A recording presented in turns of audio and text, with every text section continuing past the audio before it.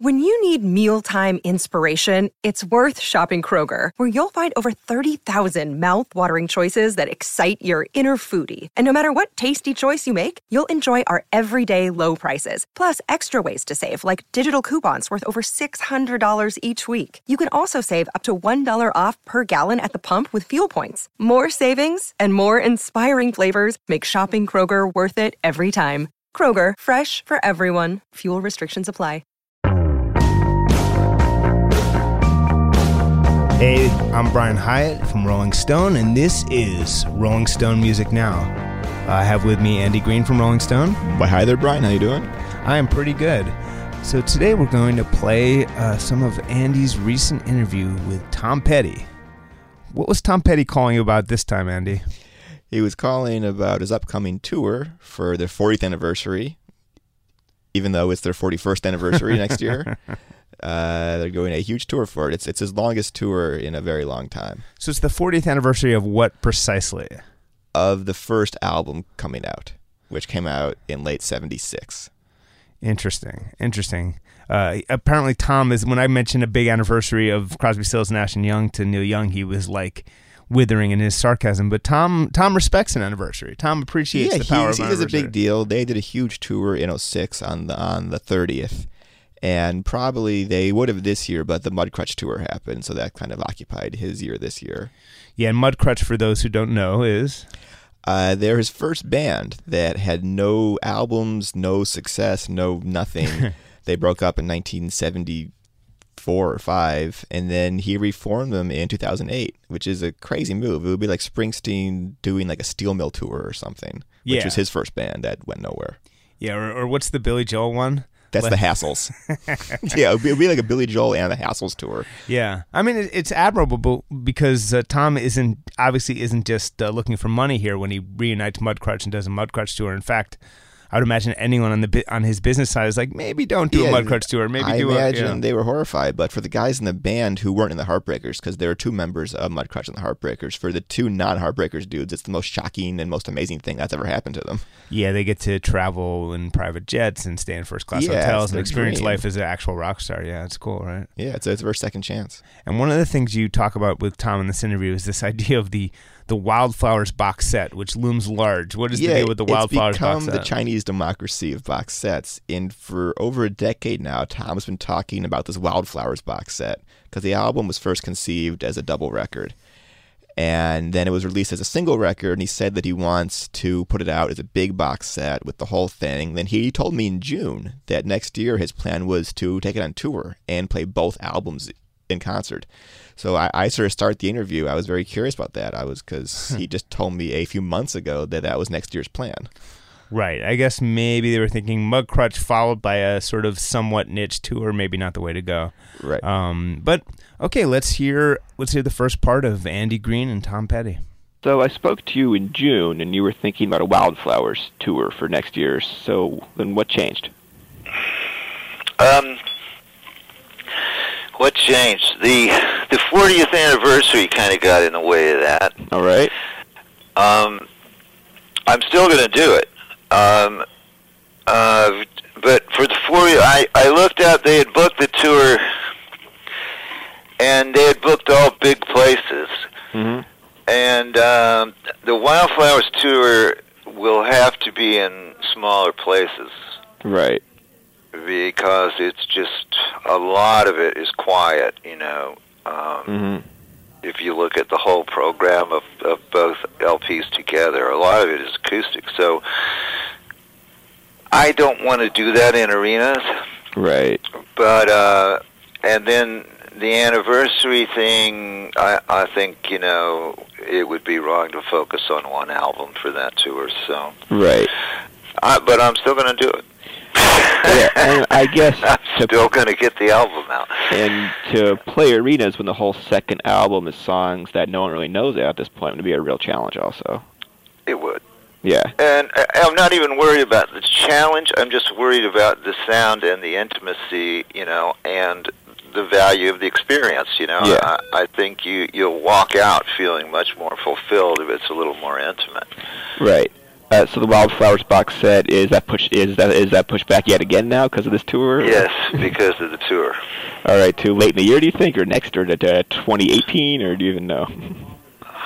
You know, I started talking about this the other day, Yeah.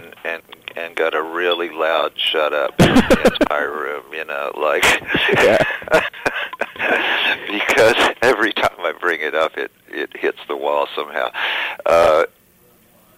We're done in August. Okay. With this tour. So, could I go back in, get that together, and play before the end of the year? Mm-hmm. It's not out of the question. Right. You know, I wouldn't promise it yet. Mm-hmm. But it's not out of the question that I play a few of the shows at the end of the year and carry on the next year. Cool. And so what are your thoughts now on what these 40th anniversary shows are going to be like?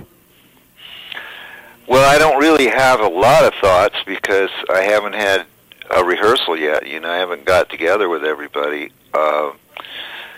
I think it should probably. I mean, I'm really talking off the top of my head here. Mm-hmm. But you probably want to represent something from all the albums, I think. Mm-hmm. And but I kind of like the vibe. The vibe to me would be good if we came at it kind of like, you know, if you saw those shows we did in New York at that theater. At the Beacon, yeah. I Beacon. saw two of those, yeah. They were great. If we can kind of take that attitude and apply it, you know, to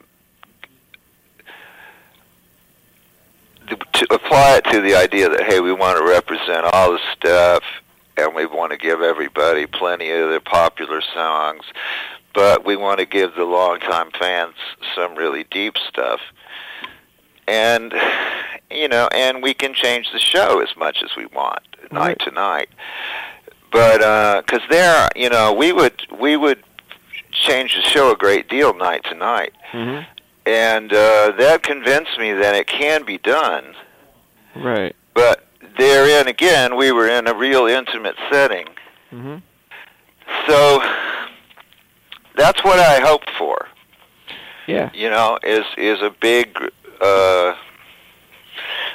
sort of potpourri of all of it in lots of different ways. Yeah. I guess. And make it fun, make it celebratory.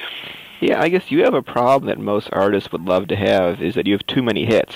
That you could easily do 2 hours of just hits, but then the casual fans are bummed out. We could do 4, honestly. Right. I mean, yeah. It can't be done in one night. Yeah. Right. And that is an unusual problem, isn't it? I mean, but you know, just glad to be here, really. But right.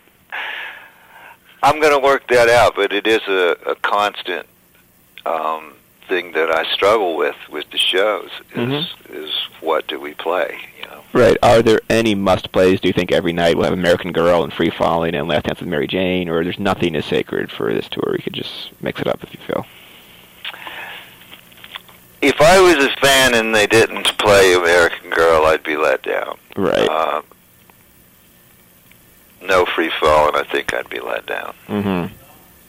But, you know, I don't know. I mean, somebody's probably got a song like that for everybody, you know?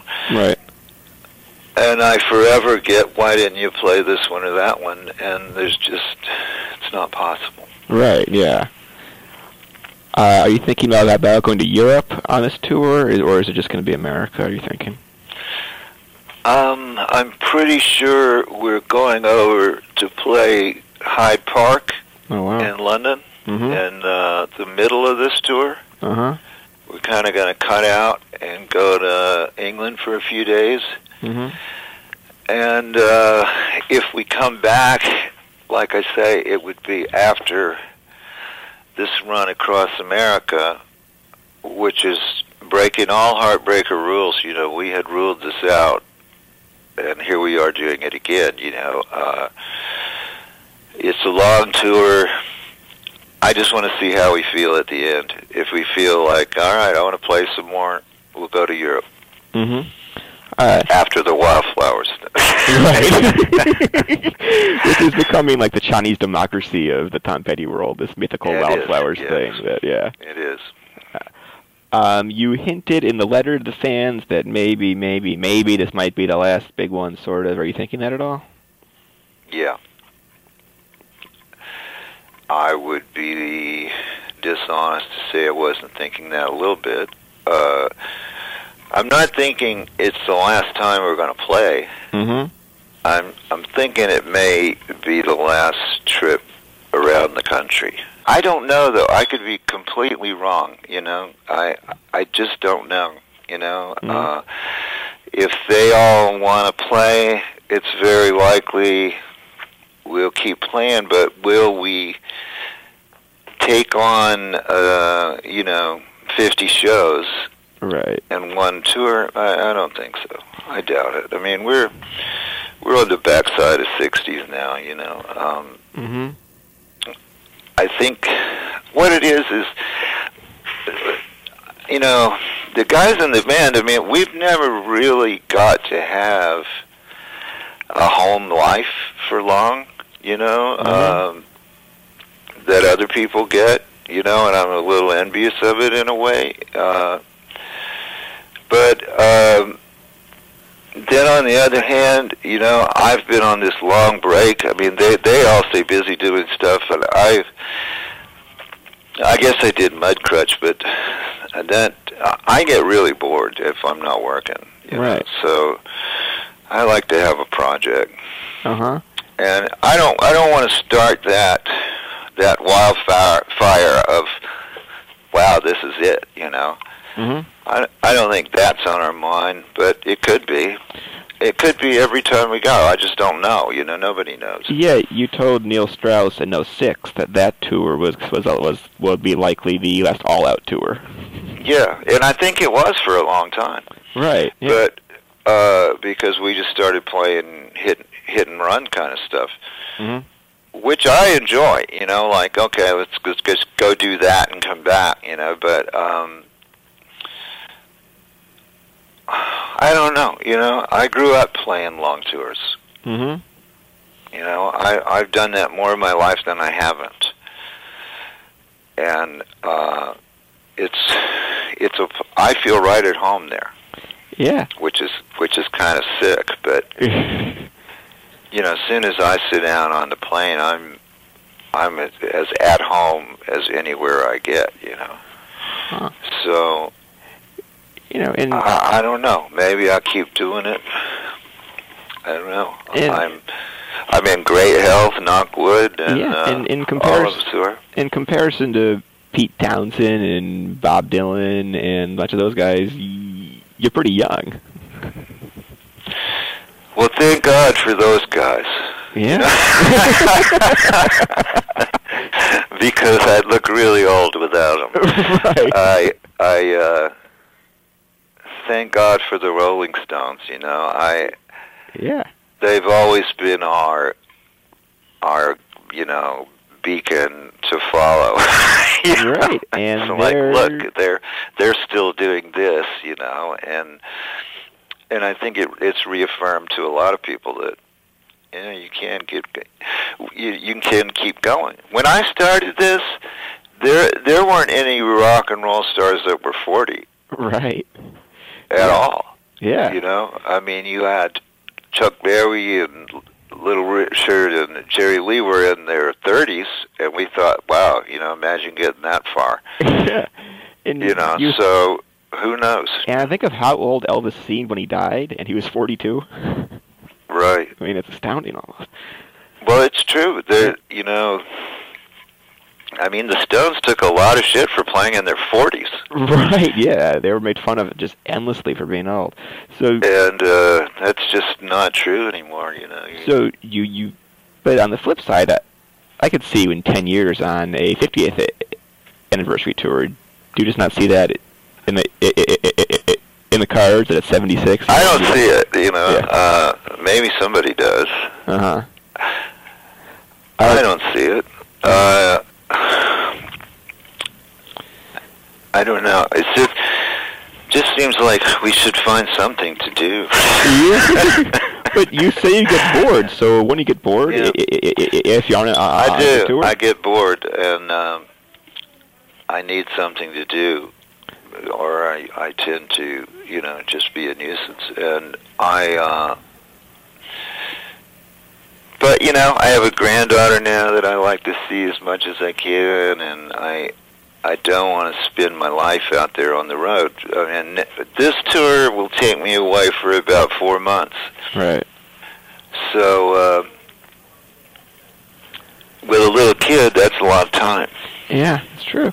And there's one thing that I love about the band is it's basically the same guys from day one. There's almost no band. Oh, yeah. They can say that. I look at the stage. There's Ron and Ben and Mike. It's 4 of the 5. Right, which is a very that's a good number for 40 years.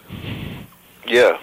And that was always our plan, is, we're going to keep these people together and see what we can get out of it, rather than try to, pick the greatest people every time, and build a new band. Yeah.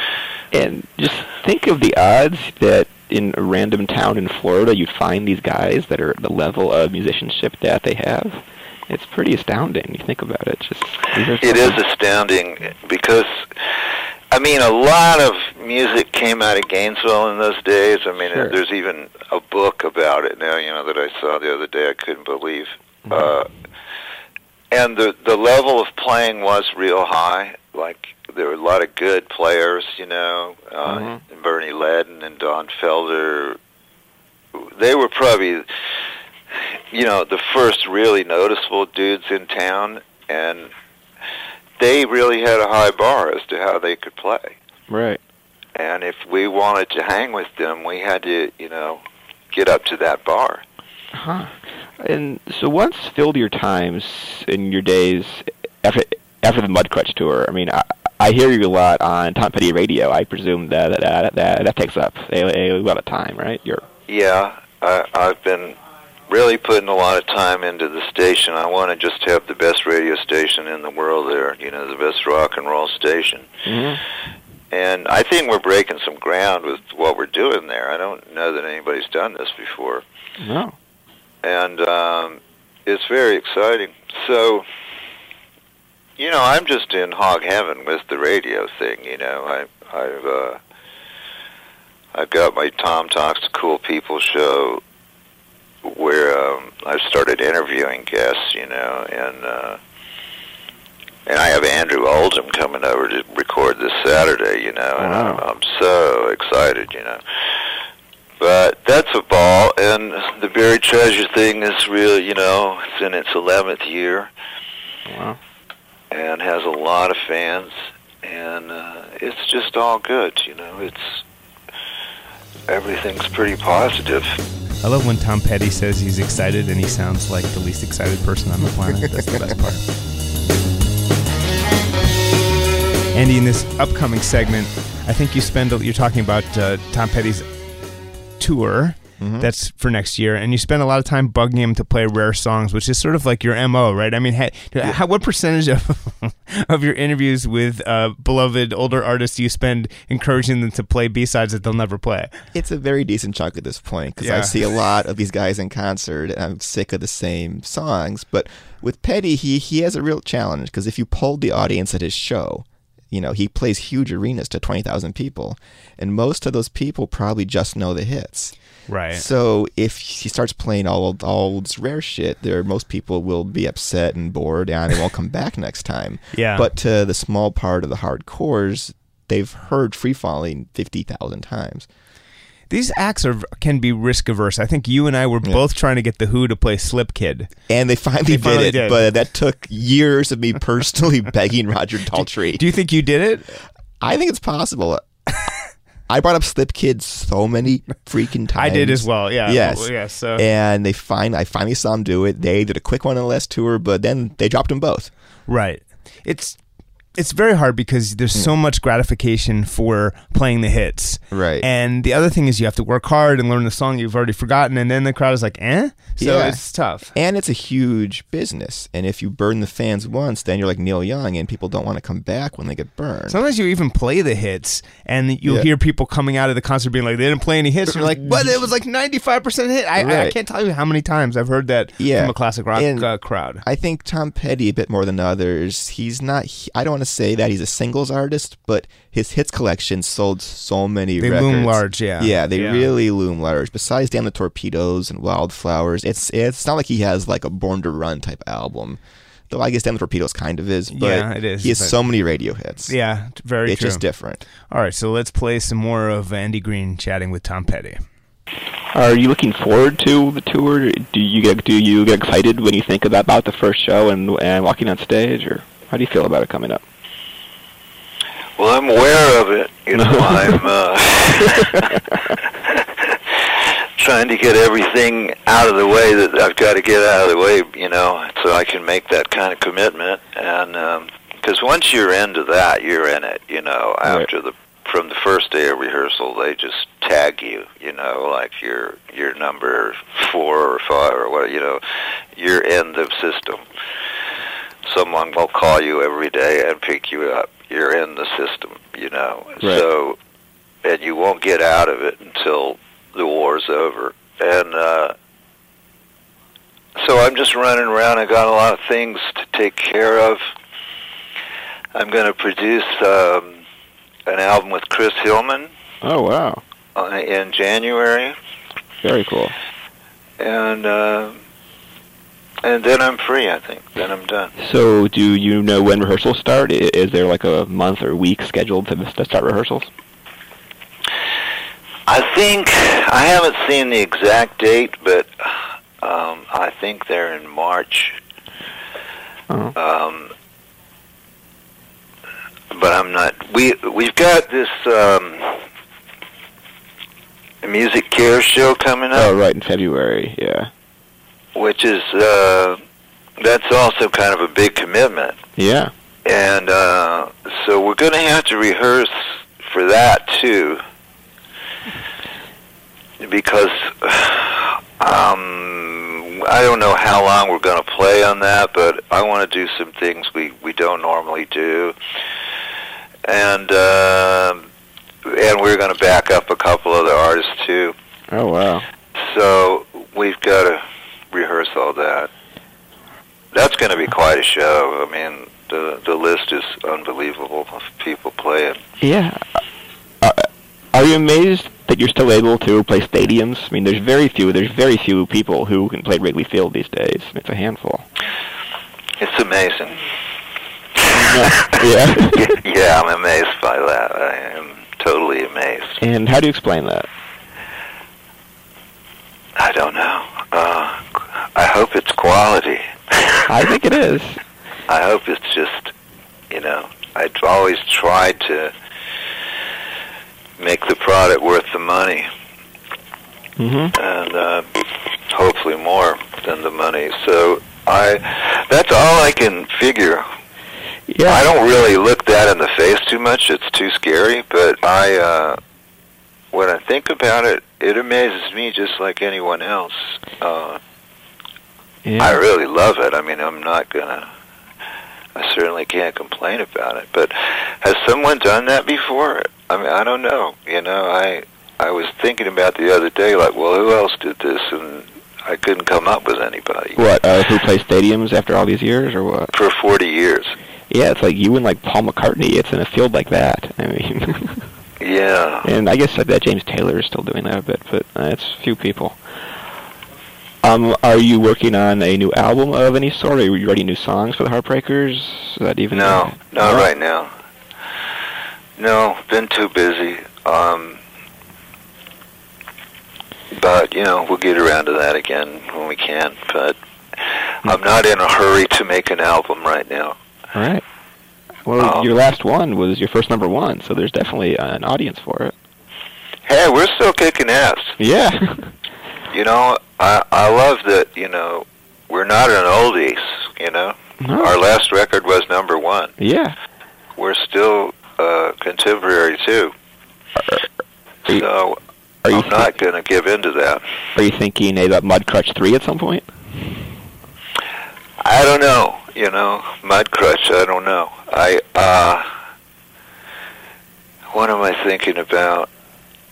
I'd just like to, if we get another Heartbreakers record that's really good done, I would be really happy. Those are always huge undertakings, and they really take a lot out of me. But if we could find the music, then that would make me happy. Mm-hmm. And I also want to do some more work with the Shelters, this young band that they're doing great out there on the road, and people love it, and I want to do their next record whenever they decide to come off the road.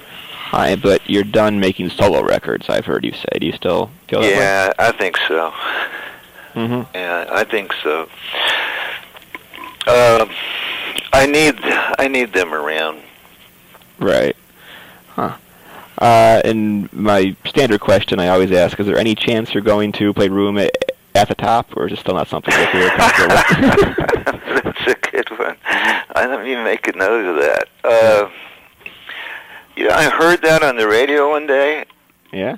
And I hadn't had the nerve to listen to that all the way through in a long time, and I thought it wasn't a bad song, and I thought I can see how that could be done. Wow. Yeah, I can see how it could be done. Whether we do it or not, I don't know, but I can see trying it. Huh. So the emotion of it is no longer as raw as it was at the time when you kind of ruled it out.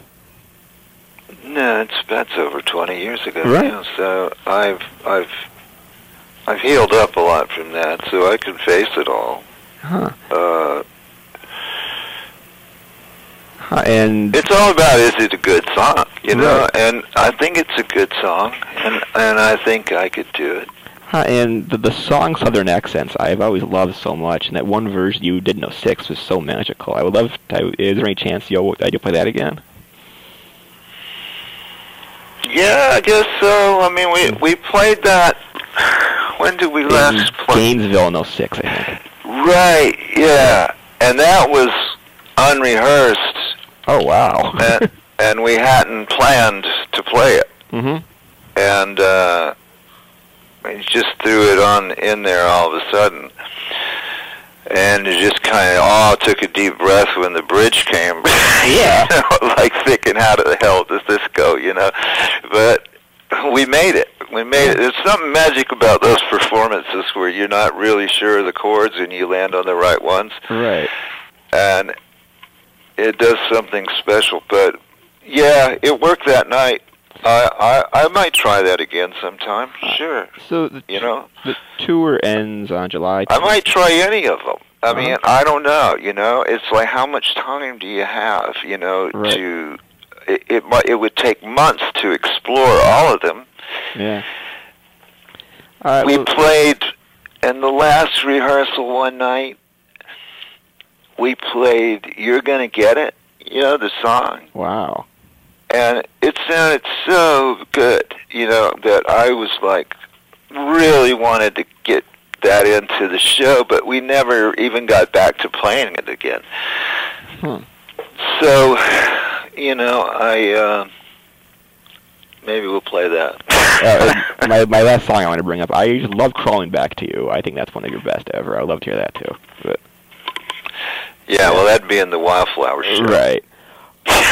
Yeah, of course, which is going to happen. I have faith in you. But we've played that from time to time. Yeah.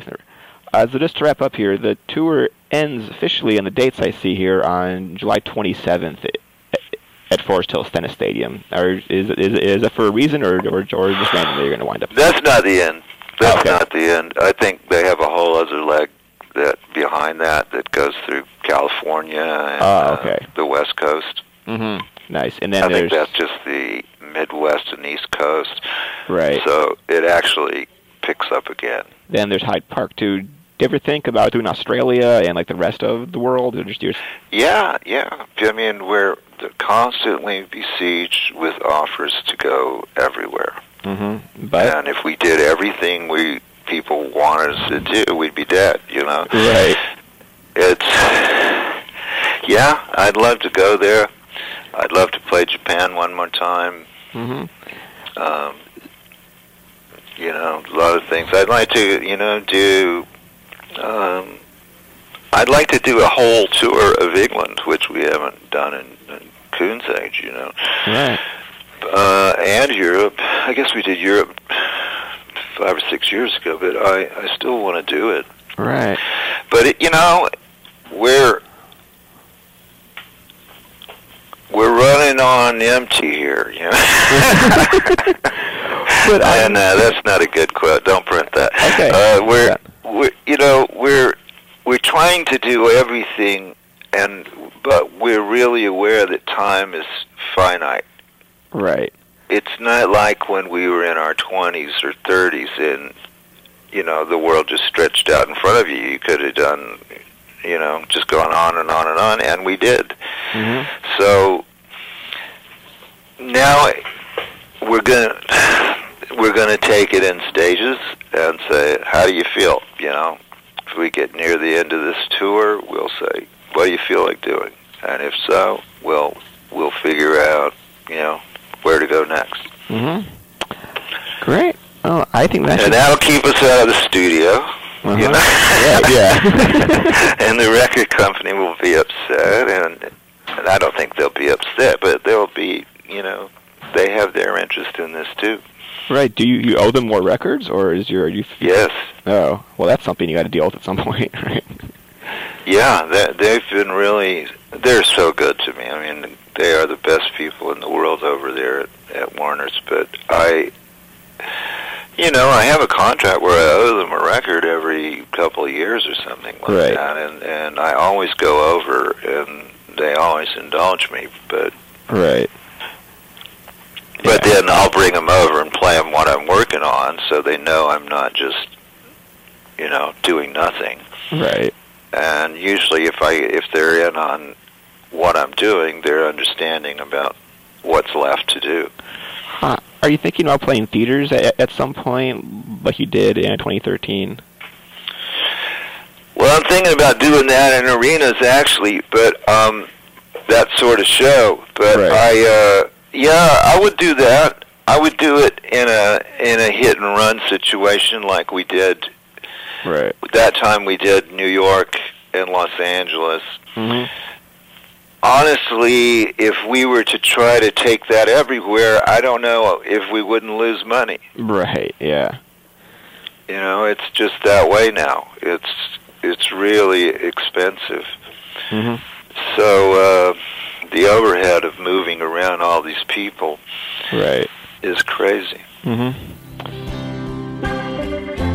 got a room at the top of the world tonight. We just heard a bunch of Andy's little chat with Tom Petty, which included so much begging to play things. I got really pathetic there at the end. It's just my goal in life is to hear him sing Room at the Top, a song he hasn't done in a long time. That's your goal in life? Yeah, that's my entire goal in life. I have no other goals besides to hear Tom Petty play Room at the Top live in concert. That is a worthwhile goal. I think you're Brian. spending your life in I'm very proud of that. Wonderful fashion, yes. Thank you. And do you think he's ever going to play it? He told me he might. He told me that he heard it on Petty Radio. And where else would you hear it? But yes, right, yeah. And I think enough time has passed. It was a very difficult time for him and the band, and the song is so sad. Yeah. But I think Echo is his best album, which I know is an unpopular take, but it's great, and he never touches it. Yeah, because it's an upsetting time for him. And that's what we forget is often artists have their own associations with albums or with songs, and that's why they don't play them. That's why they don't touch them. Right, and for him, it was his bassist Howie Epstein was extremely sick, was a heroin addict, and he died soon afterwards. Tom himself was just coming off his own heroin period. He was going through a bad divorce. It's his Blood on the Tracks album, but almost more raw, than even that. Yeah, it's interesting. One of the things that's interesting is when you have veteran acts, and there's always the moment when they're flying high, still having songs on the radio, and then there's that moment when it ends, and it's never clear. Yeah, which is Echo, because Petty had an amazing 90s. Yeah. There's almost no 70s artist besides Neil Young who had a better 90s, or Aerosmith. Yeah. He had big radio hits. And MTV, he was on MTV. MTV, he did Last Dance with Mary Jane, like, that was against his will to fulfill a deal to his label, and becomes this crazy bestseller that even kids liked. And then he had Wildflowers, which was huge. Yeah, it is this weird thing. There was a much more of an openness to have like old guys serving up some of your pop music. Yeah, I was in the 6th grade, and all the kids were digging Aerosmith, and like Get a Grip was the coolest album, and it was these dudes in their mid 40s from the 70s, and Tom Petty's Greatest Hits was huge, and like Neil Young, I guess Harvest Moon. That I guess that wasn't big with kids, but he was cool because he played on the VMAs and everything. He was cool with Pearl Jam. I guess maybe it started when like John Fogerty had hits in the 80s and was on MTV. Like there was this weird thing of... In the mid 80s, at that point, like, you had Phil Collins and Rod Stewart and Steve Winwood. It was in the mid 80s, you could be like a pasty face, like ugly white dude in your mid 40s and have just enormous hits. Like Steve Winwood had like #1 hits for months at a time. Yeah, it's this weird thing where it's just hadn't been so... At the same time, you could argue that these people were blocking spots that should have gone to young people at the time, and that's probably true. But it is interesting how it wasn't so monolithically youthquakey, right? Well, and we think back upon the 80s now. You often talk about Pixies and Pavement and Sonic Youth, but if you actually turn on the radio back then, you'd hear Steve Winwood's Higher Love. Like, that's what was playing. Right, and this while all sorts of early hip-hop was going on and stuff, but instead, Higher Love. Yeah. Like, that's the...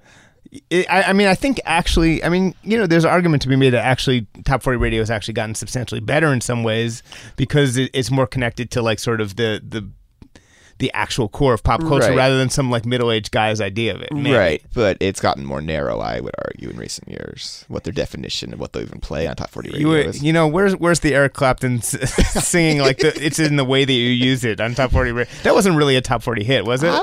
I think Clapton did really big hits in the mid-'80s. Yeah. It's in the way that you use it. He had Forever Man. It was like this thing where it was just inflicted upon teenagers, like super boring middle-aged music was like inflicted upon teenagers. There was VH1 back then. Yes. And even, and they were just videos, and it was for older people.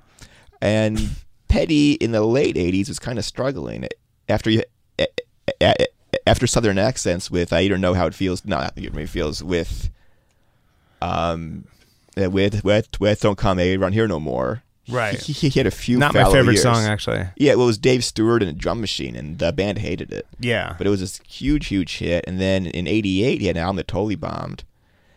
Or 87, one of the two. And then the big comeback with Full Moon Fever. Full Moon Fever, yeah. We were arguing the other day over how much credit Jeff Lynne deserves for Full Moon Fever. He deserves a lot. And the songs are Petty/Lynne. That's no small That is fair. thing. That is fair. I think it came down specifically to Free Fallin', and I believe that you cannot credit Jeff Lynne with the melody of Free Fallin'. Yeah. I was wrong to say melody in our off-air conversation, but I will say that that with no Jeff Lynne, that there's no Full Moon Fever, no big comeback. That queued up the entire 90s for Tom Petty, that one album. But to go back, the thing is, so these guys, they hit the point when they're off the radio. Yeah.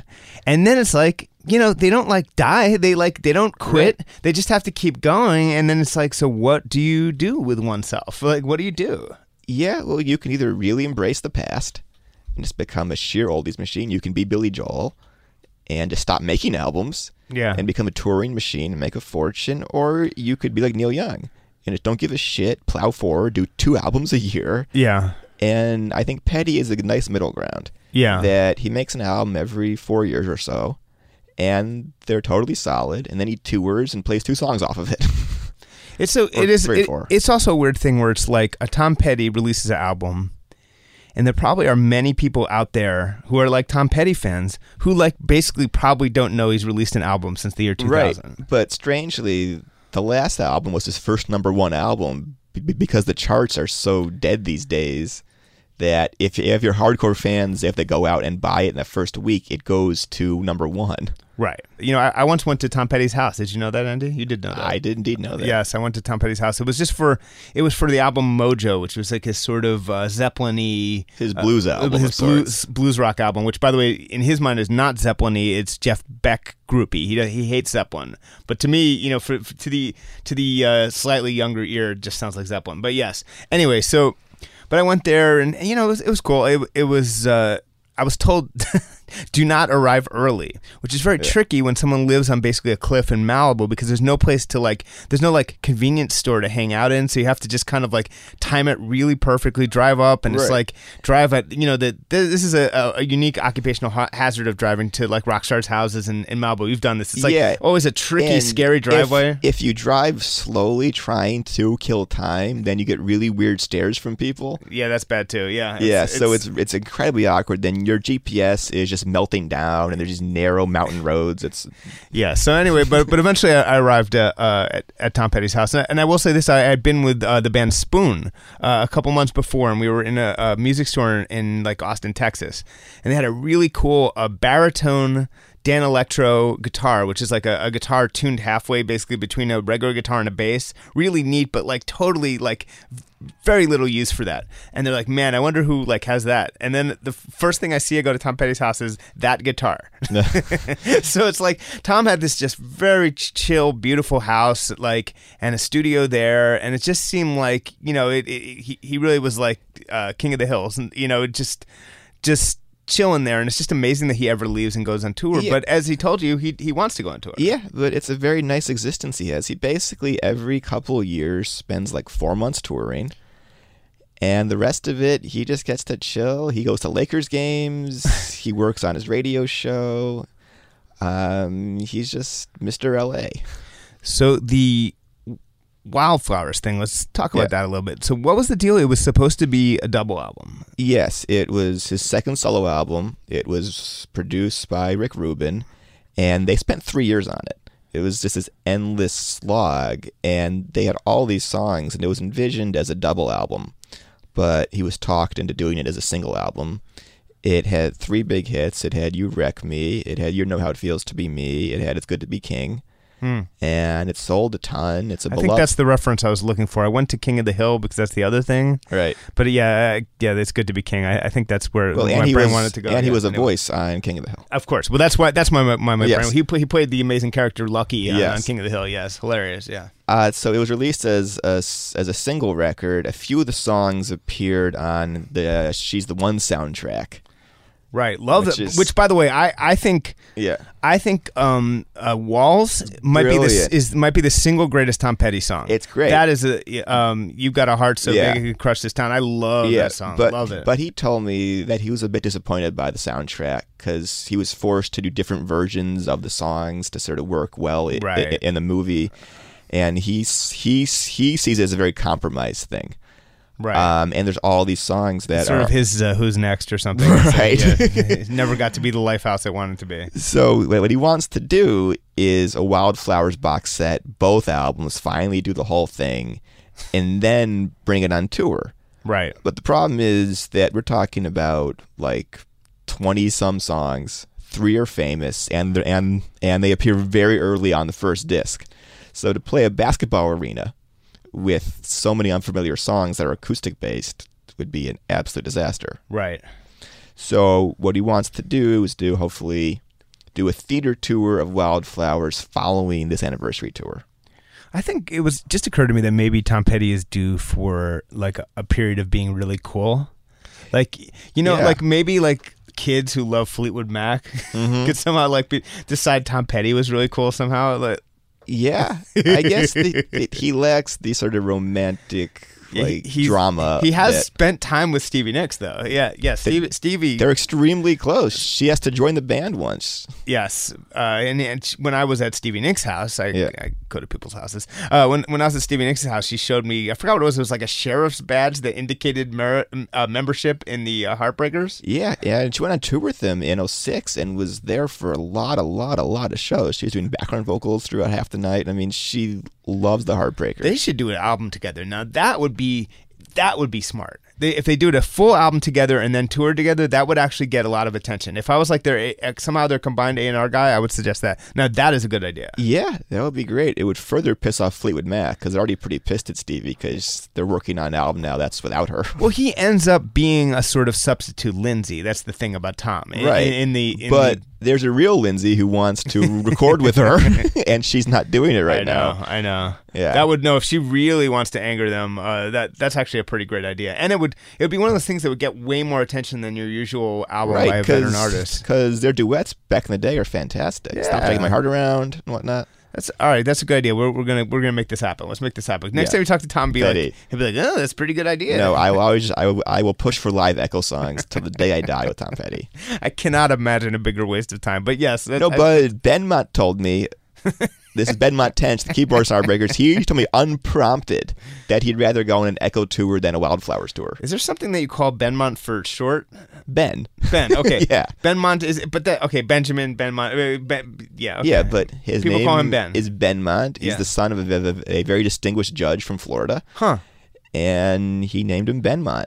Is he like the most sort of upper class member of the Roy Bittan, and he was in college actually. Yeah. When Mudcrutch was going, and they were all just in this dirty band, and he was so good. Tom went to the judge's office and begged him to let Benmont quit college to join the band full time. It's interesting that the keyboardist in the 70s bands is likely to be the most educated member, perhaps because of the piano lessons denotes a more upper class that's background. Professor Roy Bittan from Lee Street Bands, one member to have been to college and thus professor, and Benmont is probably the most educated. How about Elvis Costello's keyboardist? Steve? Yeah. I don't know Steve's educational background. Okay, that's too bad. But those guys should start a group together and just like play piano at each other all day. Both Benmont and Roy toured with Stevie Nicks in the early '80s. That's right. So you can go on YouTube and watch them play, and you can watch them play Rhiannon. They do it a bit differently. I have done that, yeah, and it ends up sounding a little bit like there's the Thunder Road Rhiannon,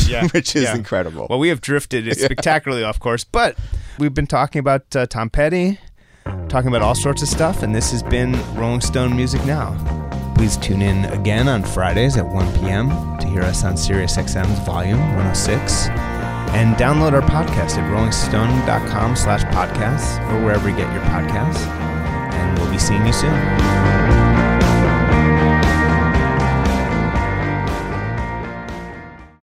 Welcome to Talkville, the ultimate Smallville rewatch podcast. Guest star Sarah Carter as Alicia Baker, although I didn't really work with her a lot. But Tom did, and they had some real big smoochy scenes. Yeah. Can we talk about that? Could there be any more sex? What was a 3-page makeout scene that just kept going? Good Lord. We get it. They have chemistry. Jump in now or catch up on any of the past seasons of Talkville on YouTube or wherever you listen.